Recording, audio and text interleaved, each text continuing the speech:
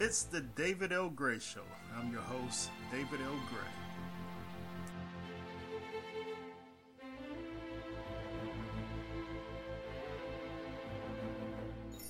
I'm cutting through the clutter to offer a fresh Catholic perspective on what's current and relevant.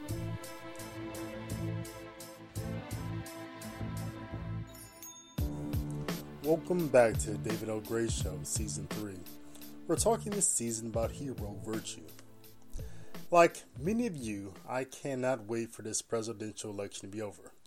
Every 4 years, I'm reminded about how stupid and brainwashed most people are.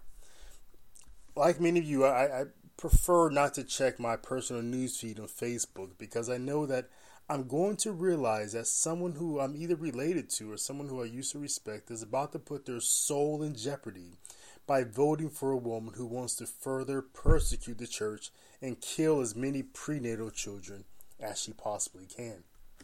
I even hear that there are Catholics who are voting for Hillary, which is really comparable to taking a gun and shooting yourself in the head. I mean, why would a Catholic vote for a person who hates and rejects every teaching of their own church, who wants to persecute the Catholic Church even more severely than Barack Obama did? A woman who by her actions and her words and her promises, Hillary Clinton has proven that she hates God. Yet that is the person who they are voting for. Odd, indeed. The popularity of Hillary Clinton is proof that Satan is real.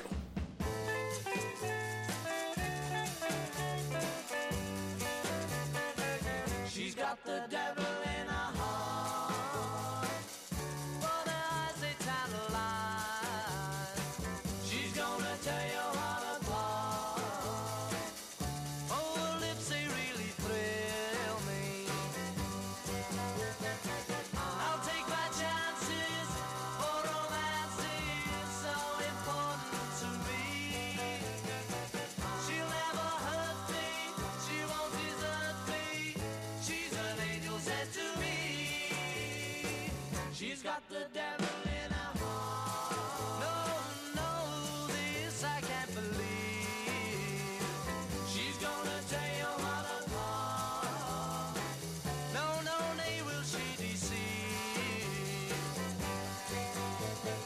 I can't believe that she'll ever go. Now when she hurts me and says she loves me so, she'll never hurt me, she won't desert me. Listen, can't you see? She's got the Have you noticed? There is something fundamentally dysfunctional about our election process in the United States in regard to our methodology in choosing who we vote for. Let me first say that since 2012, I've been convinced that not everyone should vote. I don't believe that voting is a right. I mean, certainly it's a law made by human beings, but rights come from God. And voting in a democratic or republic form of government is not a right that comes from God. But since last century in this country, we've been given every free person at the age of 21 and over the right to register and vote in local, state, and federal elections. And I think that's stupid. Most people have proven that they do not have the intellectual capacity to make sound judgments on who to vote for.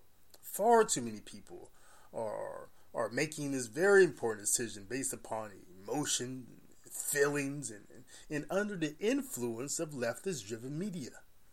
The principle of individualism has driven people to believe that my vote is a determinate action intended to reflect what is good for me. And I think you'll agree with me that this is the message that society has brainwashed far too many people to believe, that what you do in a ballot booth is what is good for you. This is individualism. Individualism is the fruits of the Protestant movement and so-called age of enlightenment from the 16th and 17th centuries. But the core problem with individualism is that it never satisfies the need for the common good. And when you don't satisfy the need for the common good, the sum is always injustice. The sum is always injustice. Individualism equals injustice. because individualism is all about what is good for me rather than what is good for all.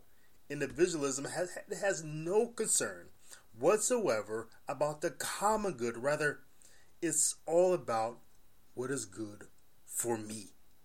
What's even worse, at least in this country, is that this expression of individualism in the ballot booth isn't even concerned about life beyond the grave. It's truly concerned. Individualism is truly concerned only about soul survival, like all individualism is concerned with. That what is good for me right now in this moment. That's it. And that's all it's concerned with. But it isn't even concerned in the least about what is good for me beyond the grave. Individualism says that my actions are inconsequential to the whole, and they're inconsequential to my eternal destination. How many people do you actually connect their vote in the ballot booth with their salvation? How many people do you truly think pray about their vote? How about how many people actually search the scriptures about how they should vote or for whom they should vote? How many people have accepted the fact that God will judge them on their vote? I mean, God says himself that we're going to be judged upon our thoughts, our deeds, our actions. I mean, for certain, if they did think this, that God may judge me on my vote one day. I mean, you think anyone but a person who is intent on going to hell would vote for a person like Hillary Clinton, who wants to globally expand and make more affordable legal child murder, better known as surgical abortion? I think to help us form an understanding about how we should exercise our vote, we have to first acknowledge that voting is not a right. It is not a right from God. It's a law. And as a human law, it is subordinate to the eternal, divine, and natural law. No human law, or positive law as it is called, should inveigh against the eternal law, which is the source of all law. It should not inveigh against the divine law, which is the revealed law of God. And it should not inveigh against the natural law, which is written on our hearts. Should such a law exist that is clearly contrary to the eternal, divine, or natural, such as the law that allows for child murder, which is clearly contrary to the command that thou shalt not kill, then that is a law that is both unjust and unnatural. Such laws need not be obeyed and should always be fought against. But the law allowing for people at the age of 21 and over to vote is not contrary to any eternal, divine, or natural law. Therefore, our responsibility to this law is to exercise it in a way that remains consistent with its union in that body of law. What I mean by that is that we cannot use a law that is not contrary to the eternal, divine, and natural to do something, or in this case, vote for something that is contrary to the eternal, divine, and natural law. And to do so would be inconsistent and also unjust and unnatural. So the first principle of voting is that we don't vote for things or for people that would inveigh against the eternal, divine, or natural law. The Catholic Church would prefer to use the language of intrinsic evil. As Catholics, we do not give license or support things that are intrinsically evil, such as abortion, divorce, adultery, homosexual marriage, and a number of other things. We also do not vote for people who swear to support things that are intrinsically evil. We do not vote for people who promise or swear or pledge to support things that are intrinsically evil. To do so would make us complicit and cooperators in those evils.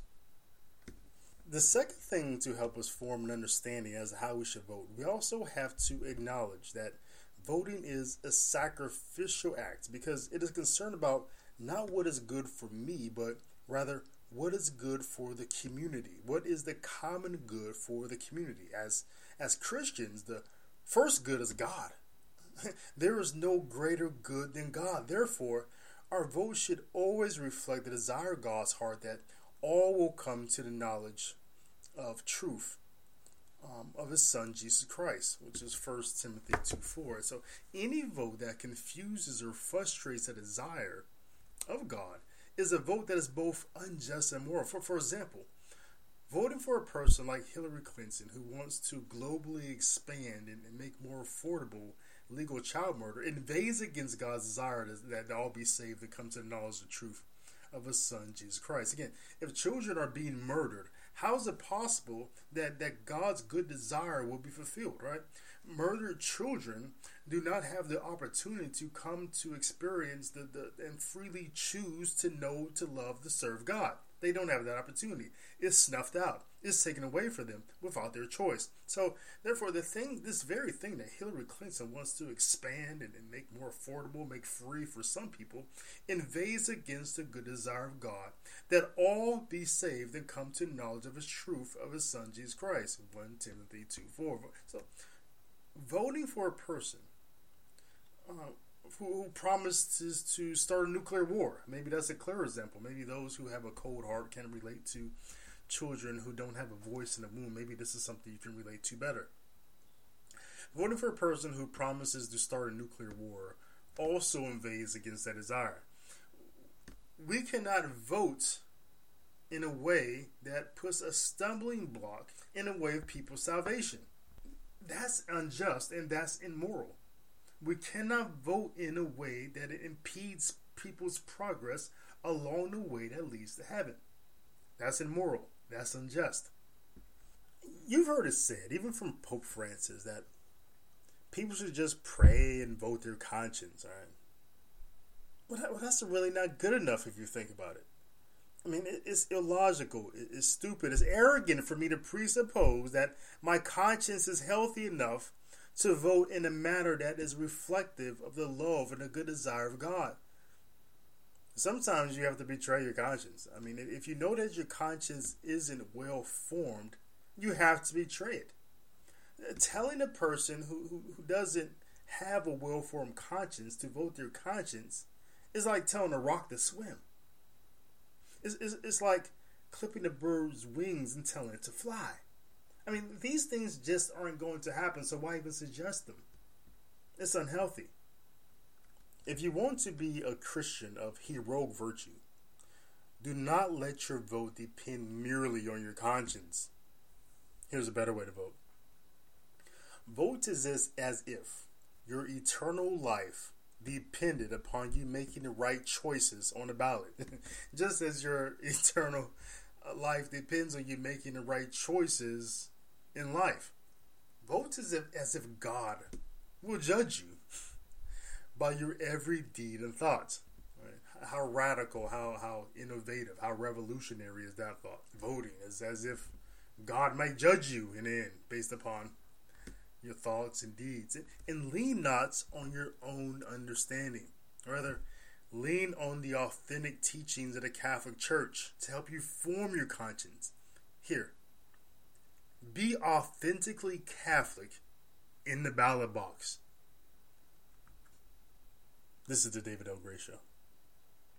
Be sure to subscribe to this podcast on iTunes and Google Play. And if you would be so kind, please leave me a review there as well. But until then, and until next time, blessings and shalom to you and to yours.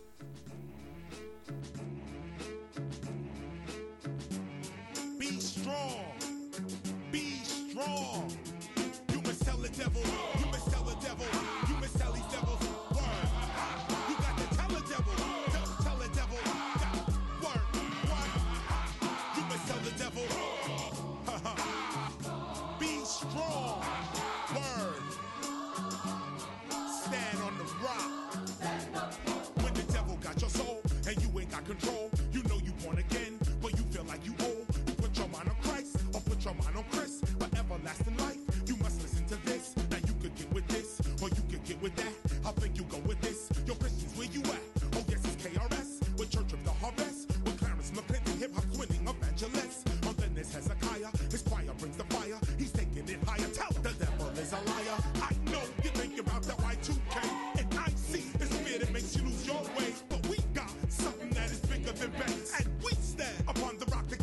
brain through millennium. Don't you think we've been here before? Through millennium, God has always opened the door. Word.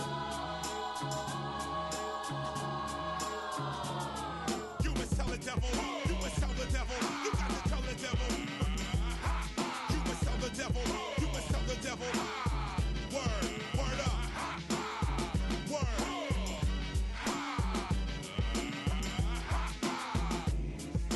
Be strong. Be strong. Word. Be strong. Endure. Endure. Yo, if all you got is money and the little things you wear, you worry about your car note, you worry about your hair, then you ain't got no faith, and you must live in fear. Now listen to me, people, and listen to me clear. So like I was just saying, I think it's time for praying. Don't put your trust in Satan. It's Christ you put your faith in. You minimize your hating and stop your hesitating. It's faith that keeps you moving. So do not be mistaken. You must tell the devil. You must tell the devil. You must tell the devil. Word, word. You got to tell the devil. Tell the devil. You got to tell the devil.